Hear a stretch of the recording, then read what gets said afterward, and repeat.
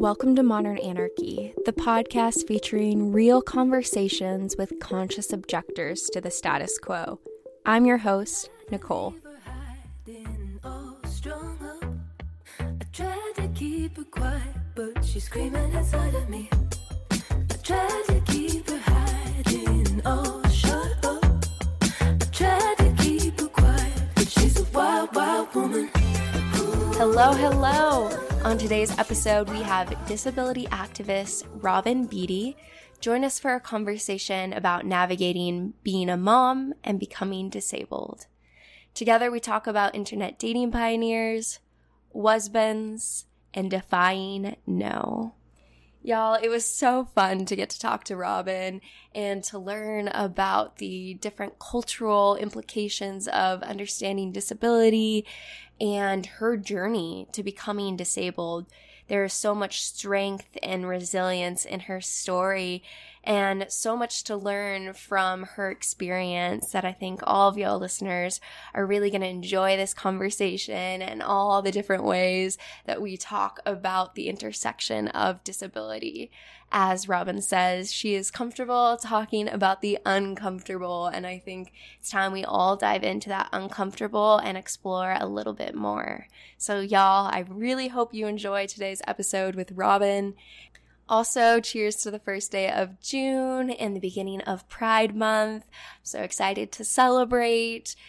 And with this new month, the Modern Anarchy Patreon family will be supporting a different mutual aid. And with the recent news, I thought that it could be very beneficial for us to support the Texas elementary school shooting victims. There are no words to describe the horrible and horrendous atrocity that occurred in Texas.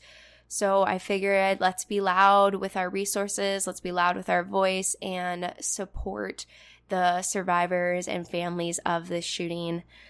So thank you to everyone who is supporting the Modern Anarchy Patreon and the movement towards compassion and radical acceptance of the diversity of the human experience. Together, we are very powerful to use our voice and to use our resources. So I really appreciate all of you that continue to support this work and support the larger movement that is this podcast. And with that, I am sending you all much love. Please take care of yourself, and I hope y'all enjoy this episode. Tune in.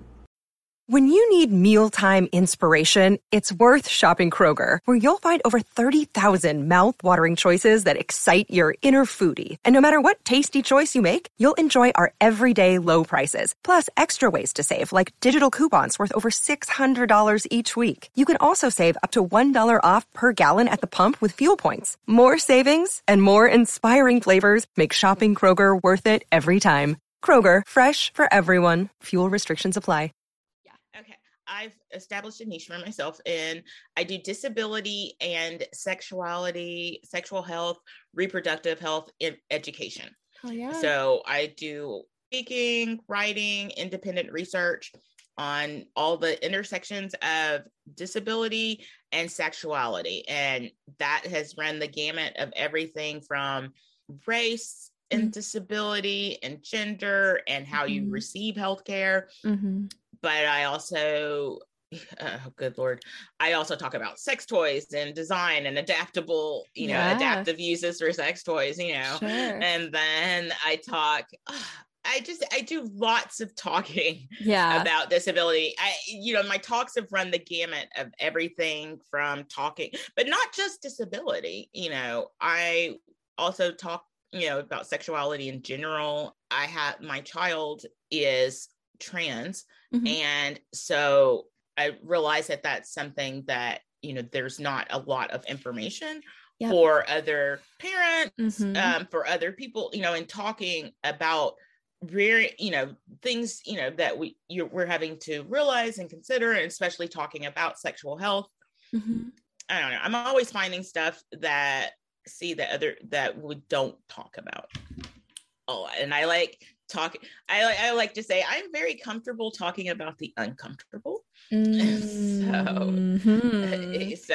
But whenever I'm talking about something that's to get something useful out of it. Sure. And I don't know, I'm a nerd, so I love research. I can research the hell out of something. Yes. I will find documents going all the way back to like 1700s, whatever. Yes. I did a presentation on the history of disability and sex work.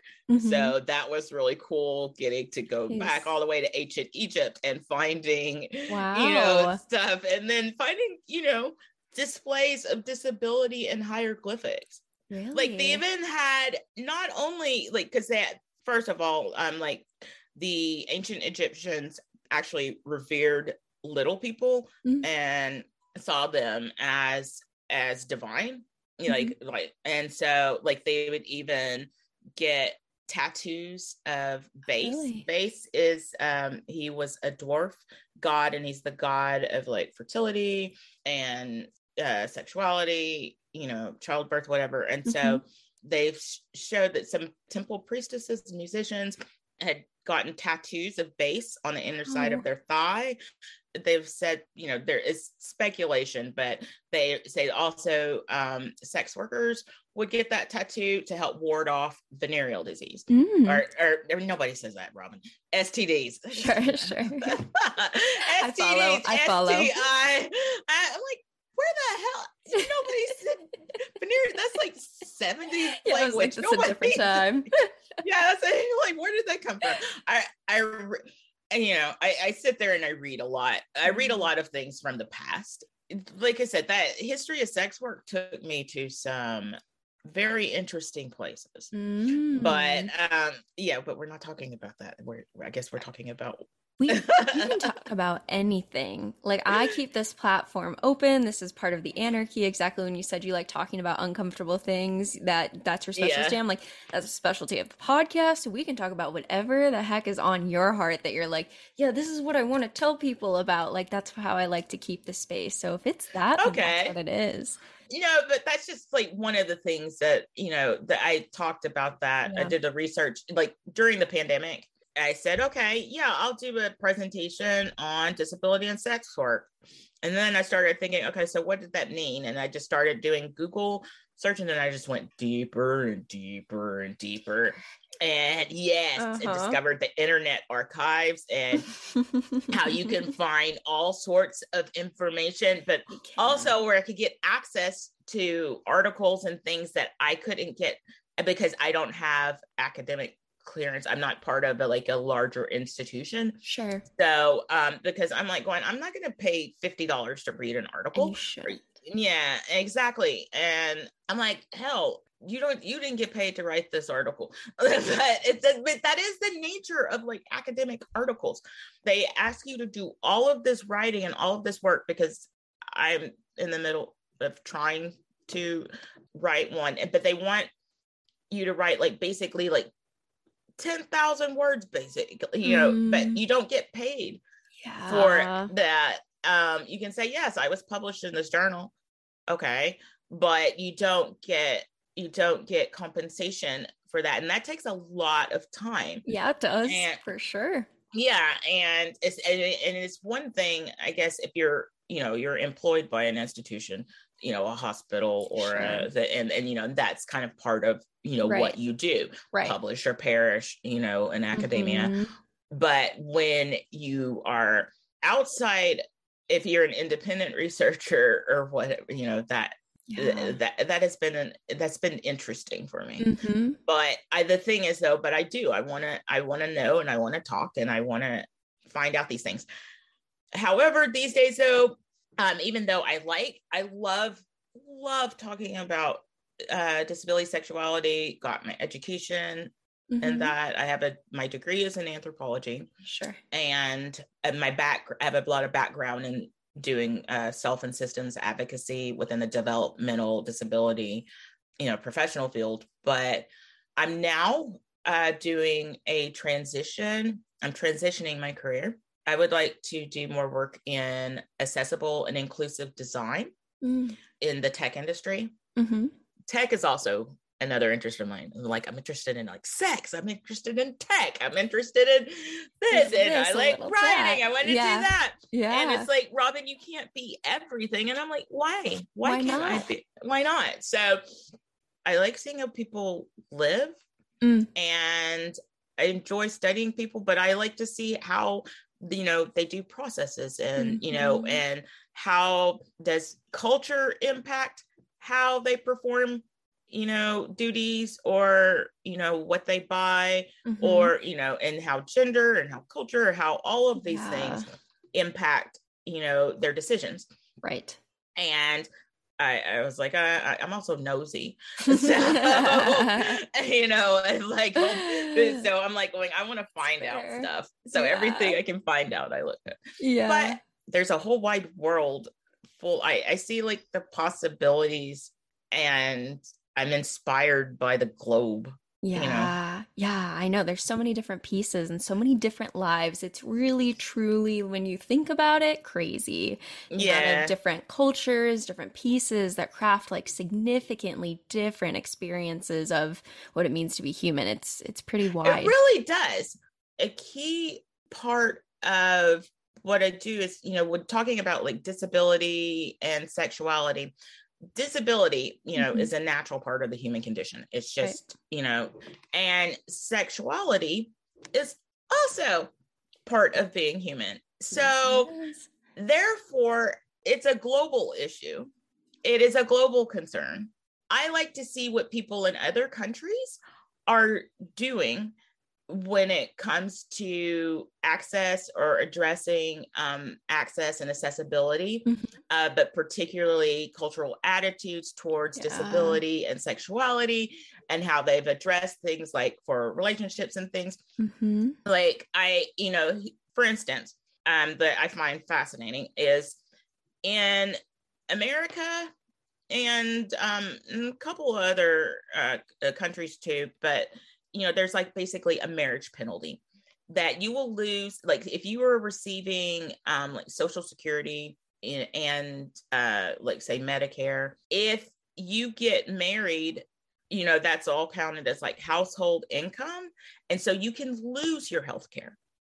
So you have basically, you're preventing a lot of people with disabilities from being able to enter into formal marriages.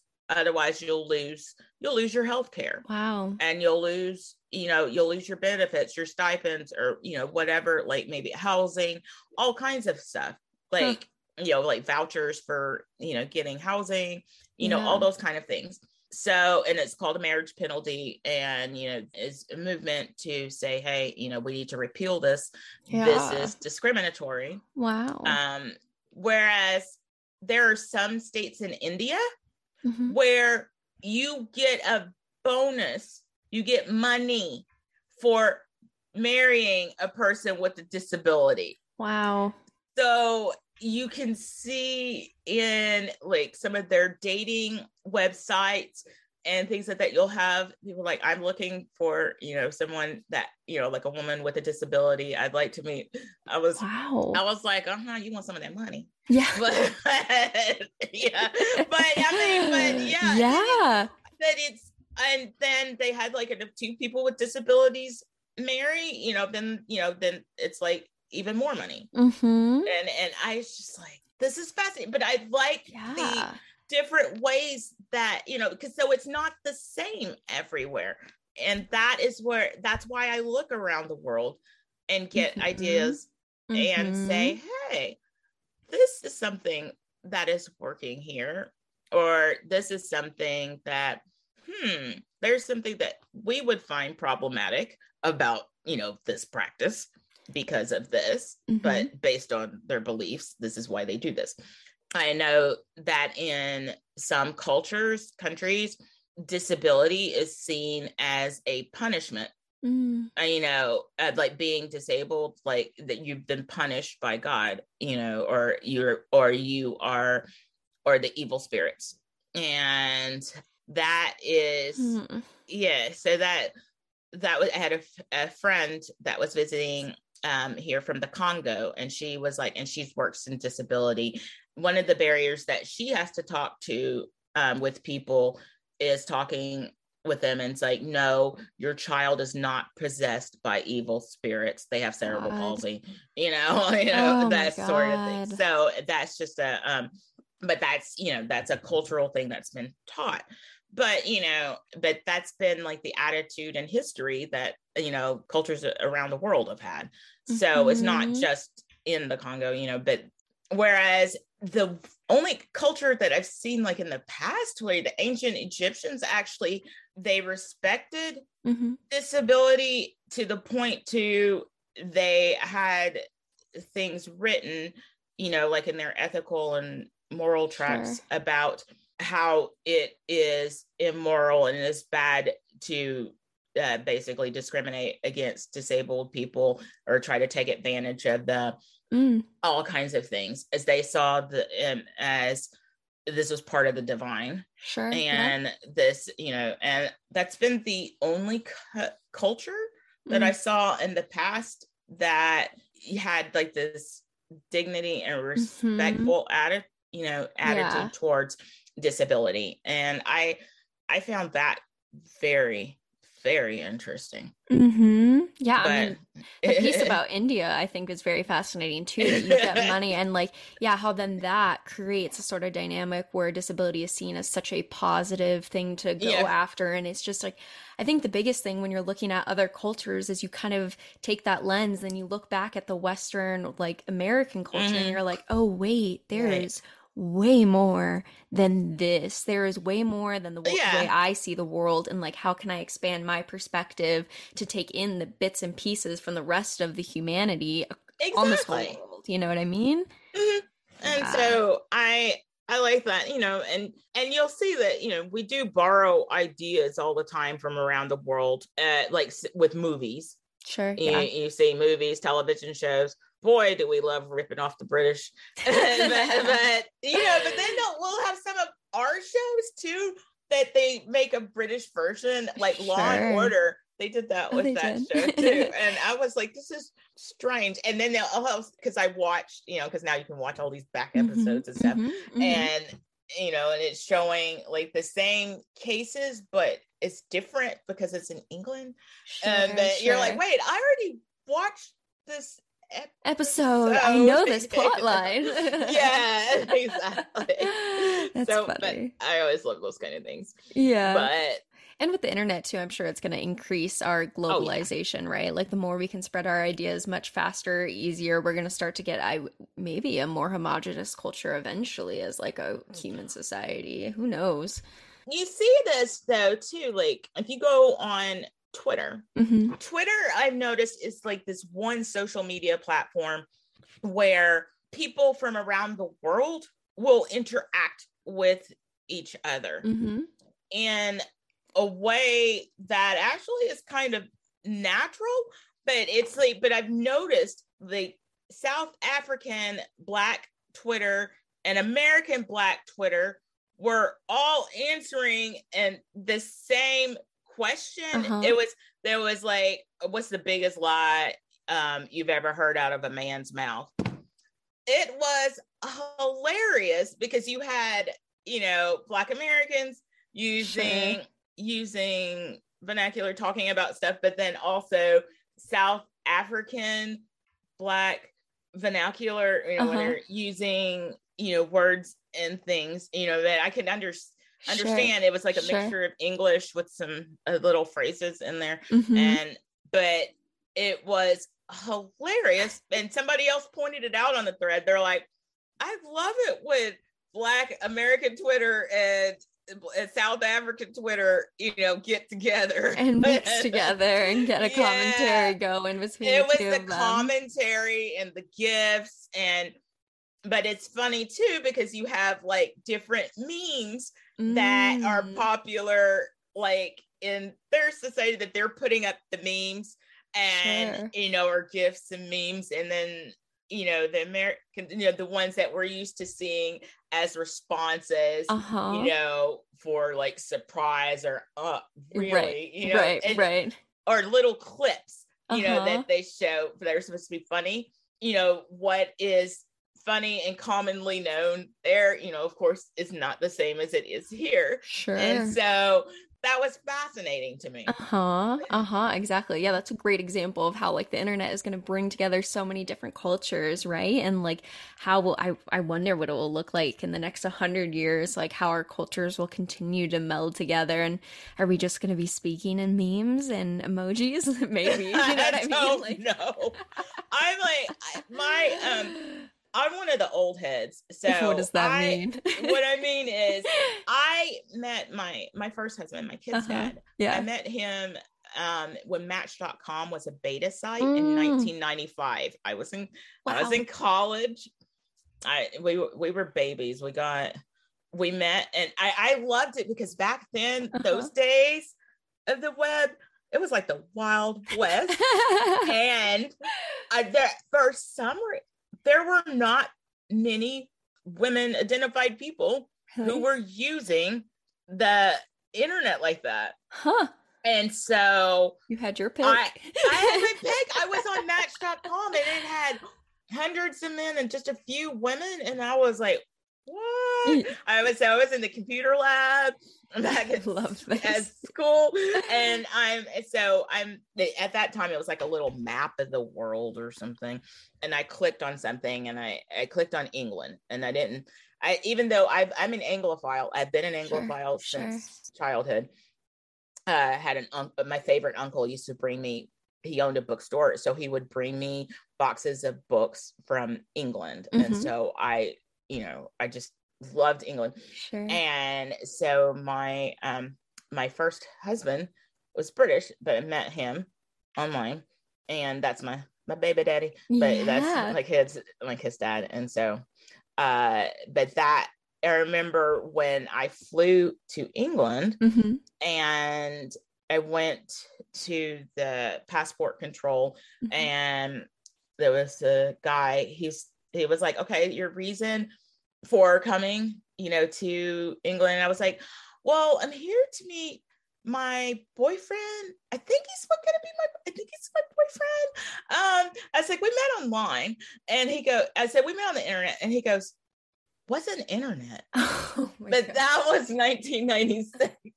And wow. So you flew without ever meeting this person.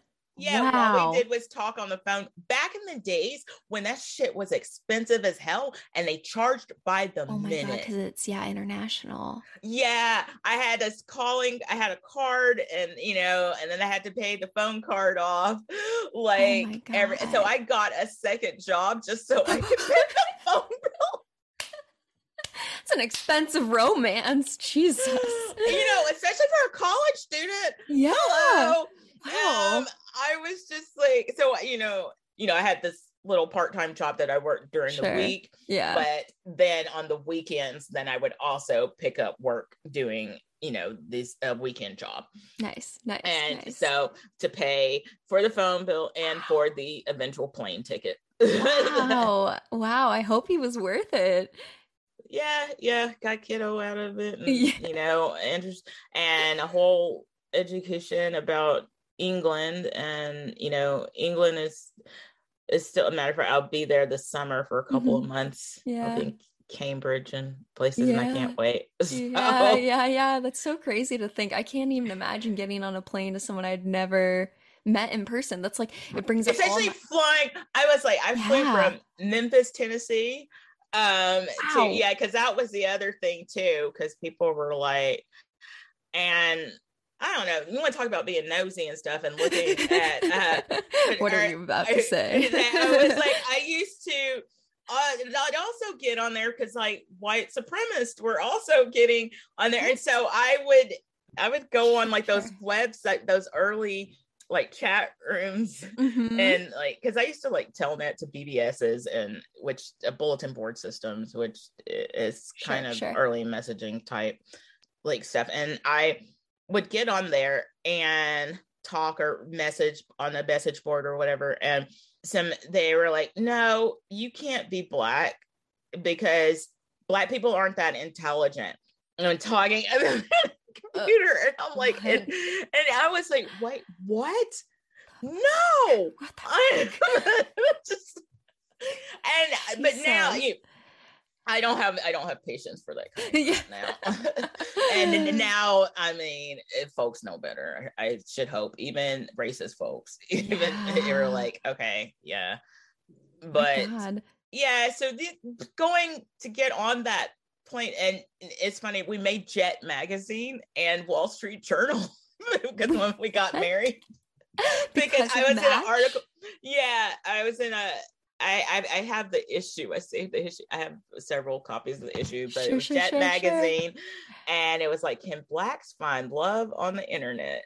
And it has our wedding picture. Aww. And you have this white guy with long brown hair, and my little shining young little self, right there. And it was funny because I was talking. There was this documentary this person was doing on internet dating.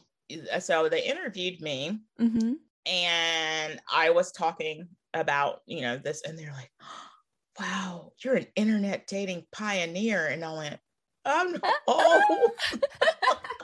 I don't know. That might have to be the title of the episode. But let me tell you, I have, but now I feel like, so, we met, married, all that stuff. Sure. And then we're married for 17 years, divorce, a long time. And got divorced. We're still, matter of fact, I am here in his house, his and his wife's house. He's still close. He got married. Yeah. Oh yeah, we're still family. Yeah. Wow. I call him my husband because he was my husband. I love husband. Yeah. Because ex just sounds so harsh. Because now some people, I have like boyfriends that are definite exes, like ex as in crisscross. Never again. Big old red 2 lines crossing each other. But but we're still family. I still consider my mother-in-law, she she sends me birthday cards and holiday cards. Aww. And she it's the same. It's been, and that's also, I think it's good for my kid too. Of course. And I mean, after 17 years, your family and you share children together. Yeah. So, and like I said, we were really, really young when we got married. How young were you?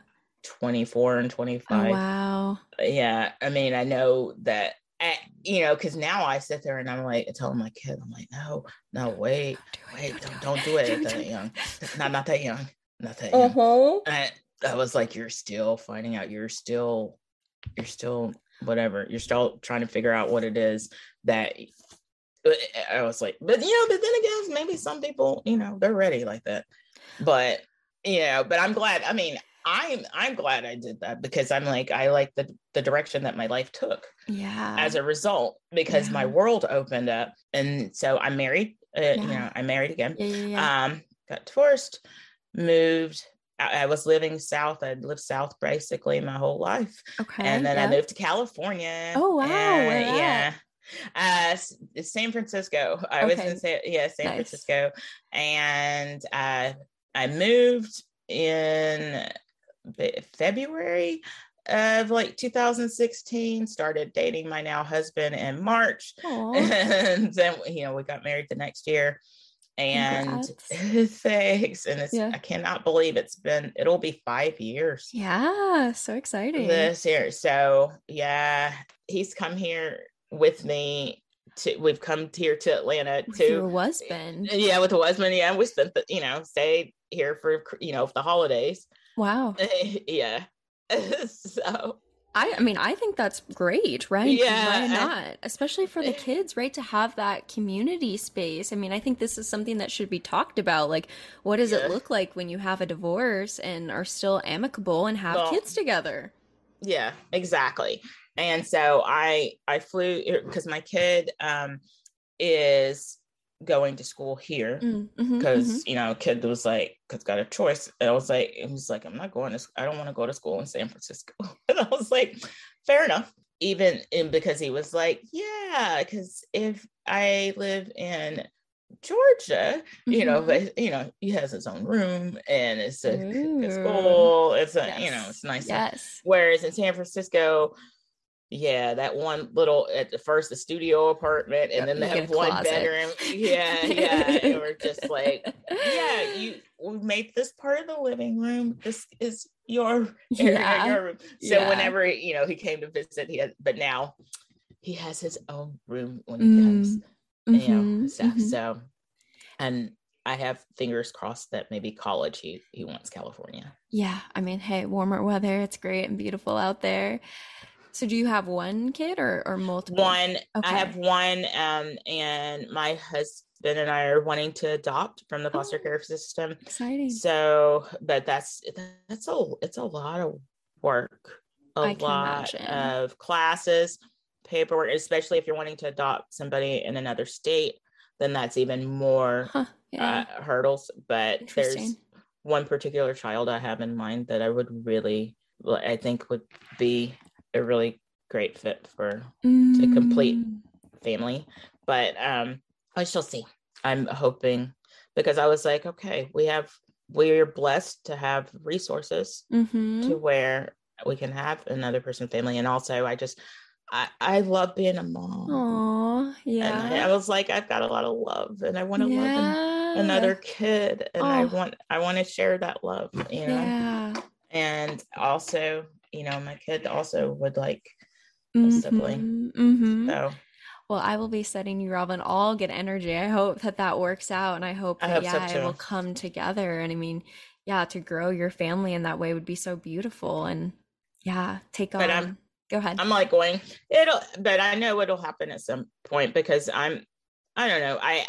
I've learned, and like, you know, people talk about manifestation or whatever, but I pretty powerful at manifesting. Yeah, tell me about that. Because it comes from that, you know, even though sometimes, you know, people tell me no all the time. I have heard no nonstop. Like even having my kid, I was told no. Really? Because yeah, okay. My spinal cord injury comes from having a rare birth defect that was found inside of my spinal cord. Okay. It just doesn't happen. If you look it up, you know, spinal AVM, it's on those rare disorders, and there's not much known about them because they're that rare. It took a while actually to diagnose what was going on with me, because like my legs and stuff were going out from under me, and my arms stopped working, and I stopped being able to feel all over my body. And so I underwent, it felt like tons of MRIs, CAT scans, that stuff, X-rays. And it was a cervical MRI that a nurse practitioner ordered, who said, you know what, let's check this out. And a matter of fact, so when the films came back and they called me in the office, and the head of that neurologist office looked at it, and he said, you know, I've read that this can happen, but I've never seen it. And this dude got his medical degree the year before I was born. And That's not what you want to hear. No. I was like, no. So my kid's dad and I had some, as I called it, some I'm sorry you're dying sex. And then my because it was killing me. I was basically having an aneurysm inside of my spinal cord because the AVM was starting to bleed. So I had experimental surgery at Emory University. It was planned. It took them a while to plan it out. I called them from Vegas because I was like, well, I want to see Vegas before I die, because I had never been. Because I find out the day before we flew to Vegas that I was pregnant. Oh my God. And so I called them and I said, oh, guess what? I'm pregnant. And then they were like, no, you can't be pregnant. No. You know, this surgery, we are not as, sure of the outcomes. I was given a 60% chance of dying, 40% chance of living. Whoa. And so then I know it sounds like this big, and it was, because they were just like, wow. And I was like, no, I'm going to go ahead and stay pregnant. Fuck yeah. I was like, nah, I want know this. what I'm doing. I'm like, I get it. And there's so much pressure. Really? And, from both the OBGYN and from the doctor. They had one doctor on the team who was like, oh my gosh, I don't think I can help. I can ethically, be a part of, doing this surgery because, it could blah, blah, blah, because, of the pregnancy. Sure. And I was like, but baby, because I had always wanted a kid. Oh, yeah, you wanted to be a mom. I wanted to be a mom always. And we had not gotten pregnant in the past, so what cosmic timing. Wow. I'm like, wow, telling you, that's what I think. Seriously, I think that my kid was sent, somehow to let me, it was my sign from the universe that things were going to they were going to work out. That, that this was meant to be, that basically I was going to be okay. Whatever happened, that life was going to be, life was going to be here. So, because I was almost of the mind of, if it's killing me, I might as well die. Yeah, I have to go see Vegas. Yeah, I have to go to Vegas, and so, yeah, I had started out with 2 surgeries, and then it got infected, and so then I had to have another surgery to remove the infected tissue and to take out the titanium rod that was in there and sew up my muscles and stuff above, like where they had cut the thing out of. As the doctor put it, the neurosurgeon put it, he goes, yes, I filleted your spinal cord. They filleted my spinal cord to remove the rogue blood vessels. Whoa. Yes, and pregnant. Wow. Pregnant. Hell yeah. Strong. And so, strong.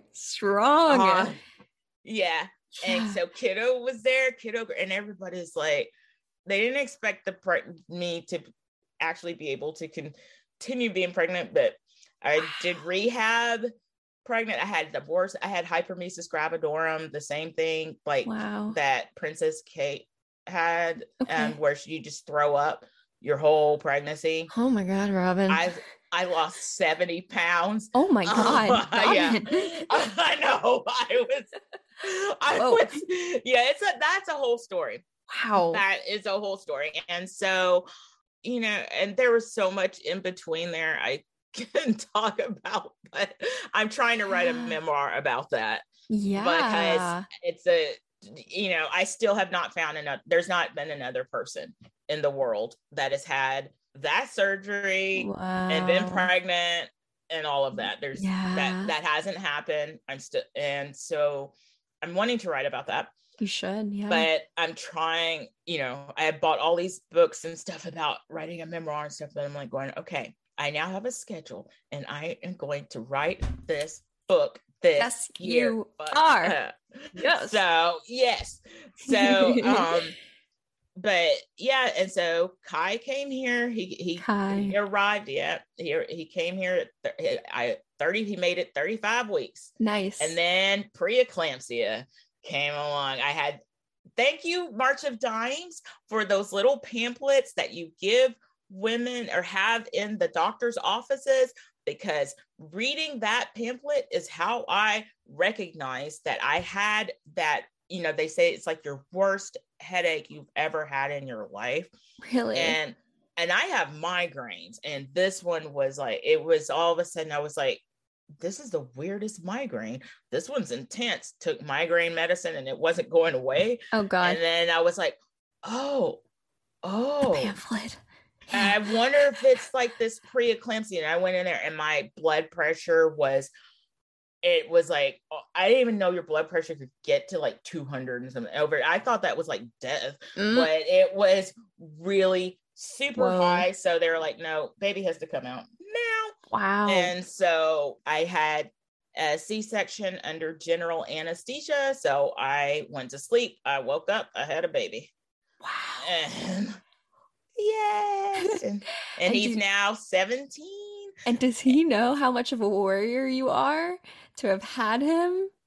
I know. I guess for him, this is just all natural because he doesn't know anything else. Mm-hmm. And it was a journey. It was, because trying to navigate being a mom and becoming disabled, at the same time, was quite the emotional mental struggle. In the beginning.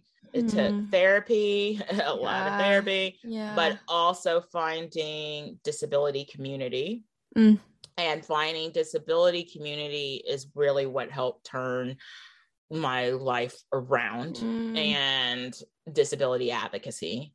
And then going into that, and and then formulating my career, because having to experience getting that firsthand experience with attitudes towards disability and pregnancy and disability and parenting. And it was like trial by fire, or like learning about it. So that was actually what launched my career, was my experience. And what a powerful experience it is that, people looked at you and said, Robin, you can't do this. Yeah. Like, don't tell me I can't do shit. I will do it. And you did. 17 years later. Yeah. He graduates high school next year. I know. Because I can still, I'm sitting here talking about this, and I could still remember what he looked like the first time I looked at him. And I said very loudly, it was a recovery room, basically. And there was there was another couple in there that also was there with their baby. And I was like, this is a white baby. This is not my baby. And my husband's like, shh, shh, shh. Robin, but that's because of the drugs and stuff too, and because I was just like, because also, and that's another thing one can talk about is culturally, when you've envisioned, or you have this idea of what your child is going to look like, and my head, my child was going to be brown, and that I was like, some shade of brown. Right. I was not expecting that. And I remember even the doctor, I was just like, they're like, oh, well, usually, babies with African-American heritage or whatever, but they'll start getting darker, as the days go by. They're like, you can look at their ears or something. And I was like, the ears are the same color as the rest of this baby. And you sure this is mine? I was just like, and then also when he opened his eyes, and his eyes are blue, and I was like, what? Whoa. Yeah, so British side. Yeah, it turns out I also have, it's because 23andMe was quite the revelation. Oh, so wow. I carry a recessive G2. I'm part British. I'm part That's where the love came from. You didn't even know. I was like, it's such a powerful story. I can't even imagine all of the things that you were going through when you were having that pregnancy, and you said having your disability come out at that time. So was this not? Yeah, it wasn't, because before then, I didn't have a spinal cord injury. I didn't, yes, I had the birth defect in my spinal cord, but I didn't know it was there. It hadn't manifested at that point. Wow. It hadn't started showing signs. And what I had dealt with before, as far as disability, was mental health. Sure. Because I had depression and anxiety and PTSD from past trauma and abuse. So, and also I have ADHD. And so I knew those things, but I didn't get the physical disability until my pregnancy, because I had to have the surgery. So, because I had both the surgery and the pregnancy going on, at the same time, and the rehab. So, like I said, I did, rehabilitation. I was in a rehabilitation hospital in my first and second trimester. But by the time my third trimester, you know, because you can't like you're not supposed to be on your back and stuff like that. So I couldn't really participate in a lot of the exercises and stuff like that. Sure. So I was discharged and learning how to make adaptations, how to do things. Yeah. It was a hard education because especially when I didn't have anybody around me or in my life that could help me navigate that. Wow. And so, you know, I look back now I can sit there and say, I'm very grateful that my kids' grandmother, my mother-in-law, I'm glad that Nana came over and, you know, stayed those first 3 months of my kid's life. Now, at the time, I was not, because I was like, this is a long ass time, you know, but now I look back and I'm like, whew, we wouldn't have made it. Yeah. And, you know, she helped take, you know, because I was still having to go, even though I wasn't in a hospital, I was still having to go every week I was at some kind of an appointment. Yeah. Wow. But it's just, you know, but it was an education and learning about people's attitudes towards disability, about, but also towards me being Black and disabled and pregnant. I had an old white doctor when I was getting admitted to a rehabilitation hospital. And he happened to be the doctor that was there on call that evening, because I came in later on a weekend. And he kind of looked at me kind of up and down with this look of kind of disgust on his face. And he was like, because, you know, by then I'm starting a show. And I guess he goes, if you knew you were going to be like that, talking about disabled, he goes, why didn't you take birth control or something? Yeah. Oh my God. Yeah. Yeah. So that taught me God. the fact, you know, because how dare this person think that he had not only the right, but that was his he thought that was his professional opinion, that he was able to give his bigoted opinion about my body and about my reproductive health choices, but in particular based on like my body. So Robin, God, I would have slapped that. Oh, I know. I would have been like, fuming. I was like at my lowest ebb physically, because, you know, I had those at that, you know, by that point, 3 surgeries. Yeah. You know, that were in, you know, my back and spinal cord. Right. So I was on intravenous antibiotics. Yeah. I was fighting. Like I had so much thrush. Do you know you can get thrush? Yes. I learned that. Yeah. And I got the yeast infection from hell. Oh no. Yeah.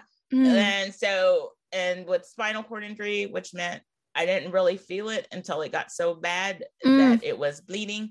And so then I was just like, yeah, that's when I was talking about the reproductive health care and disability. Yeah. So, you know, learning about things like that, like how can you tell if you have a yeast infection or whatever, if you're not feeling itching, you know? I know you're going to have to put all the trigger warnings on this episode. Anyway, I'm about it. But, you know, it's that sort of thing. Like how the education that, you know, because doctors don't get that kind of education. That I found out that the medical profession actually does not get a whole lot of sexual health education in the first place, but especially in specialized sexual health education around disability. Wow. Yeah. They don't get that. And so that's why I really like it when I get jobs where I'm asked to speak or to educate medical providers. Yeah, they need it. Yeah. Clearly. And that man you met needs it. Yes. Is he still alive? Let's find him. He's probably, to be honest, I mean, he probably was like in his mid-60s at that time. Oh. So he's probably retired. I'd like to think so. He needs to be retired. Still needs the education. I know. Yeah. But it was, just there's that also that like that whole intersection, this, the different identities. Older, yes, white Southern, doctor male, and just, but also, I'm just thinking it was his tone, his look, everything.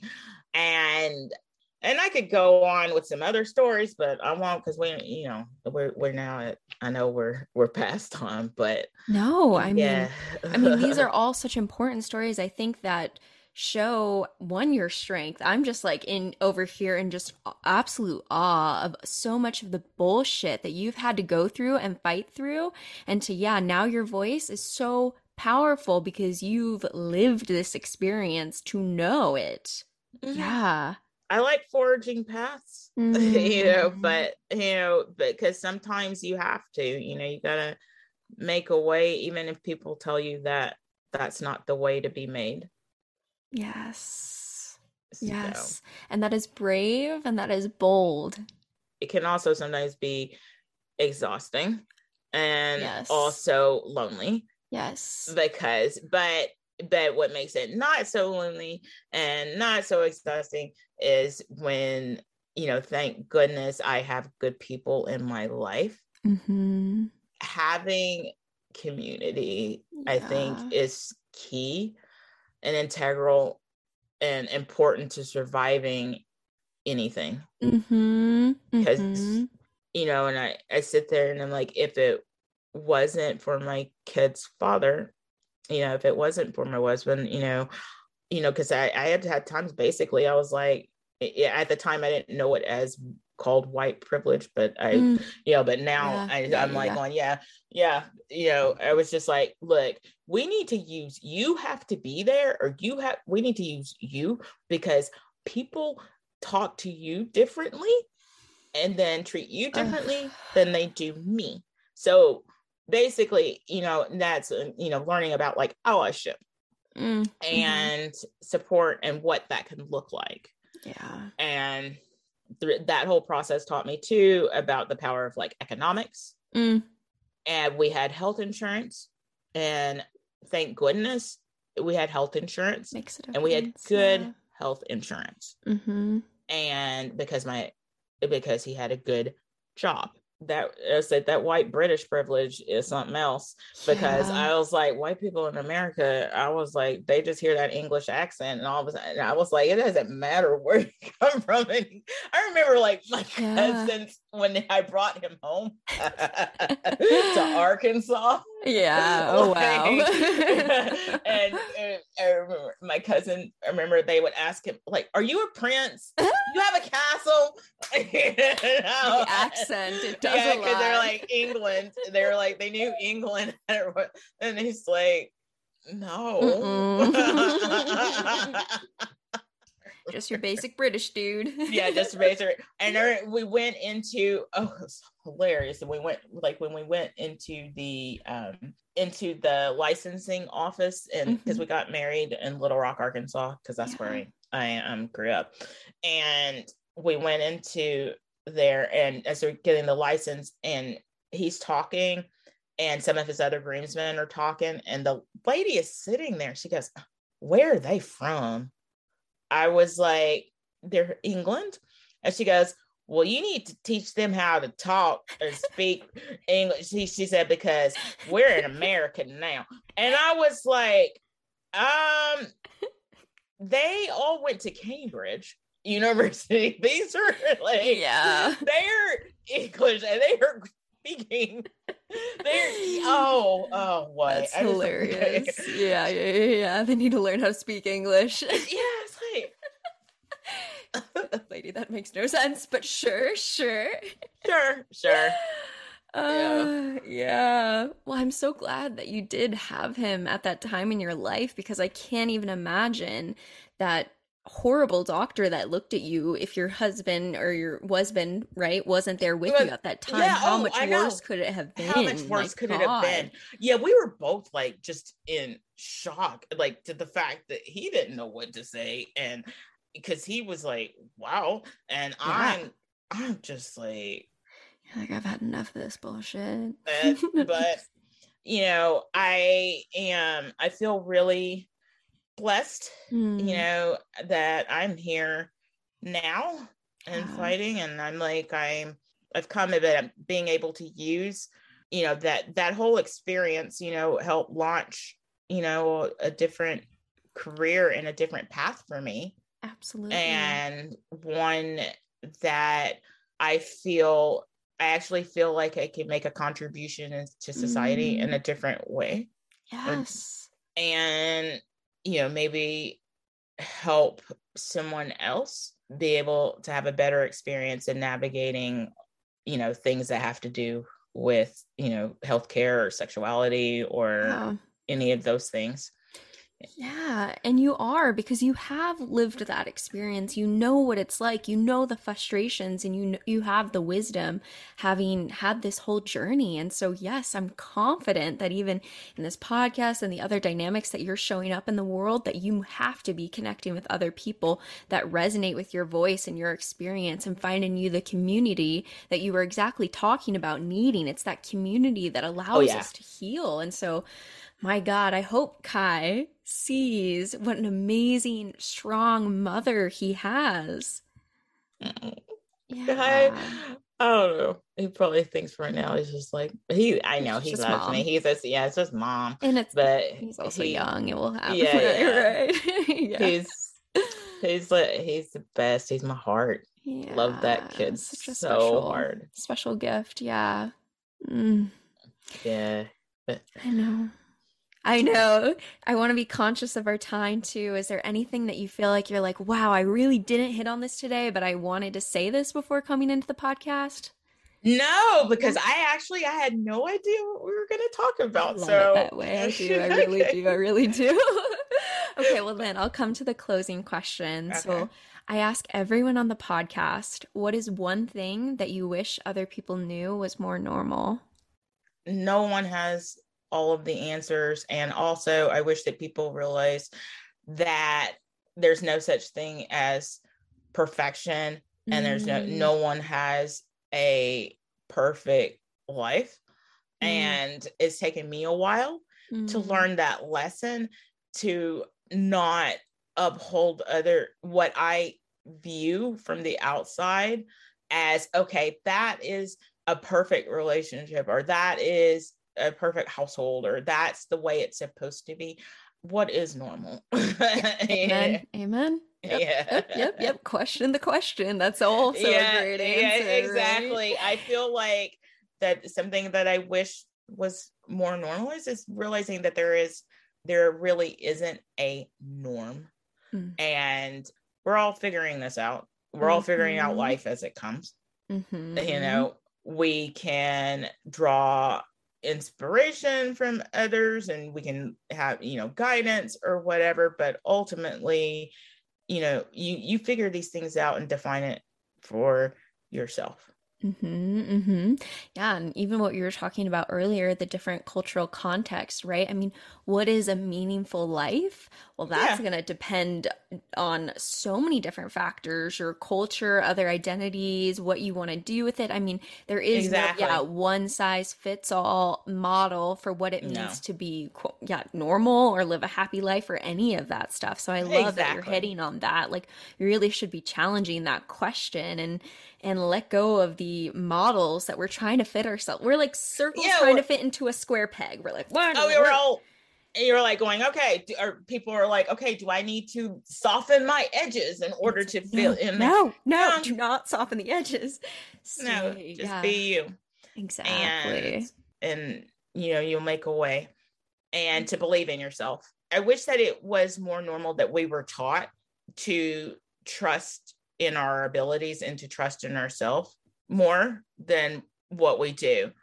I'm not saying like being self-centered and thinking that everything you do is right. I'm just saying that to be able to trust your gut and to be able to trust that, you know, trust in your decisions and trust in, you know, that sort of thing.